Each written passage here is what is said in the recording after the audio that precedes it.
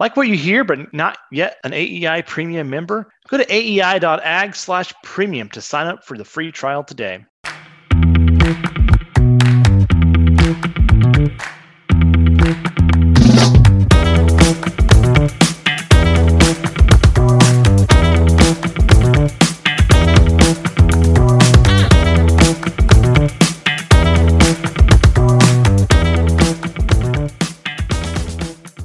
Hello and welcome. Thanks for joining us again this week. It's David and Brent joining you for this episode of Ag Uncertainties, our weekly recording for AEI Premium subscribers, talking about things that are on our minds and tying them back to the Ag Forecast Network question. And Brent, one of the big uncertainties that's been out there in production ag, especially in the Midwest, are farmland values, cash rental rates, and really being driven by strong commodity prices, strong income in this low interest rate environment. And we got a new piece of the puzzle. That was the Purdue Survey of Indiana Farmland Values, came out this week, and the headline was up 14%. And that was a big number. I guess it seemed like a big number, but we've been thinking about this for quite a while. So Brent, what was your first take at the report and the number?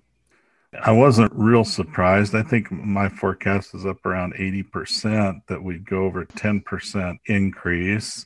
And the interesting thing in that is I wasn't even as confident. There are other forecasters are more confident than I was. I did finish I think I was in the 87th percentile or something, but I didn't get in the top 10%.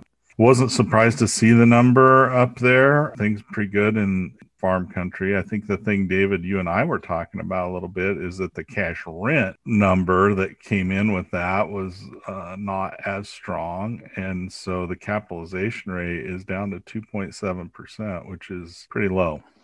A lot that we're going to write about in the coming weeks. This is a good data set. It goes back a long time. Brent and I use these data for quite a bit. So we'll write several posts, but again, a lot of moving pieces here. I thought I had a pretty good forecast going into this. I was in the 67th percentile. So Brent beat me on his score here, but I think the takeaway here is there's a lot of folks. This was a very popular question in the Forecast Network, but about a quarter of you had forecasts an 80% or higher probability here in the final weeks of this. So a lot of you had strong forecasts, and we wrote an article recapping and looked at some of the top scores. And there's a lot of lenders and real estate experts in there who made the top of the list. So it was a very popular question. And a lot of you, maybe who were thinking about this more than the rest of us, had some insights. But this is a great example of a question that makes the Forecast Network really valuable in our opinion.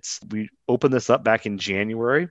10% seemed like a big number, but we wrote a lot of content to help frame up that uncertainty. And in the past, we've gone over 15% annual increases 4 times in the last decade. 15% or higher movements is kind of not uncommon. And you can also see how the consensus has changed over time and how our expectations individually have changed. But then finally, when this piece of news came out, a lot of folks who weren't following this question as closely saw this as breaking news and they're sort of reacting to it. But I guess those of us in the Forecast Network saw this as sort of a piece of the puzzle that they were waiting on to put together. And so I think that's really important to remember is that if you're following these things, the headlines take on a whole new meaning when you're sort of thinking about it ahead of time versus just reacting to it. That's a really good point. That's a big increase, though. We were talking about it a little bit offline. I mean, dollar-wise, that's a big number. Over $1,000 an acre increase, wasn't it? And about 1,200, yeah. So, yeah, it's a big number on an already big base. So we're going to watch that because I think, in my opinion, the market's going to be real strong into the fall and next spring as well.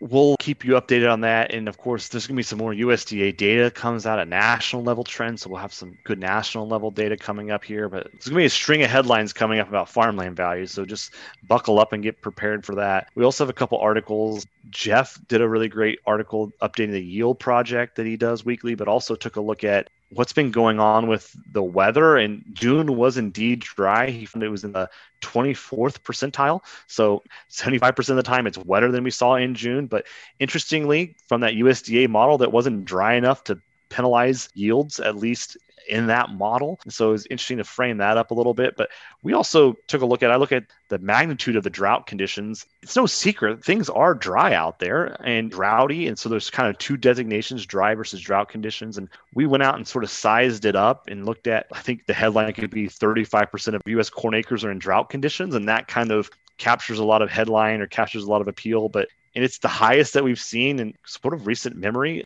But it's about half of what it was back in 2012. So it's all relative to how we frame that up. But one of the takeaways I think is really important, and we looked at this for corn and soybeans, but we're a long ways away from this idea of below trend yields.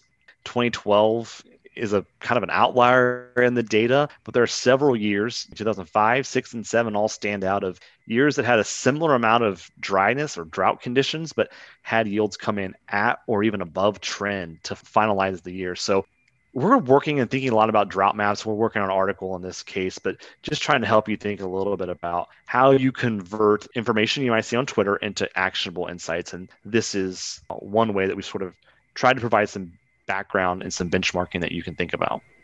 The bottom line is do not get caught into that trap of saying, well, it's 32% of the country's in drought. We're going to be way below trend, and that historical data do not support that conclusion. That's not to say it couldn't be well below trend. It's just saying that alone in and of itself is not sufficient to guarantee that we're going to be way below trend on corn or soybean yields. Drought seems to be that thing that's really skewed. When it gets really bad, really has a big impact on yields. 2012. The question is whether this is really bad. For some of us, it's really bad, but for others, it's not as big a problem. So don't get caught into that trap of seeing that visual map and assuming that it's all going to be bad. It's hard to navigate that. Droughts are bad. This is a question of how bad. And I think the other thing that matters is trend yields are kind of average. And so we're always going to have things that pull us down from the very tippy top potential. And so this idea, you always have to have some bad things going on to hit average. And have we reached a sufficient threshold to pull yields even below that average? So you always got to think about what is the starting point for our expectations for yields. And if you start at average, that's already taken out some of those top end potentials. August 12th, here in a couple of weeks, is the next USDA reports, the WASDE report, but also the NASS yield estimates. We're going to pose a few Forecast Network questions about that, the probability of those estimates coming in above 177 for corn. So the 179.5 is where the USDA is now. And then, of course, on soybeans, 49.5 bushels, probability of above that. And that's a bushel lower than where the USDA is at today. And it's interesting because Brett and I were talking about this a little bit, is there are the market expectations, and then there's sort of the outcome. And we have to step back and really think about where's the market and then where are our expectations, because you can have a scenario where the balance sheets gets tighter because they pull yields down a little bit, but did they pull them down enough to reach the market's expectations? I think that's going to be a big part of the conversation we see in the next few weeks. That conversation is really going to heat up, and as the weather continues to evolve, there's going to be lots and lots of debate about all of these things. Stay analytical, I think, on it, and not emotional. We'll share a link to this in upcoming articles, but these August estimates that are going to come out, they're far from final. There are times in history where the USDA moves corn yields by 10 bushel or more, and soybeans, it's very open-ended for soybeans. So we still kind of have to keep our emotions checked, but we always have to realize, where is this corn crop moving? I've been encouraging folks to think back a year ago. What were you forecasting about above or below trends a year ago? And then where are you today?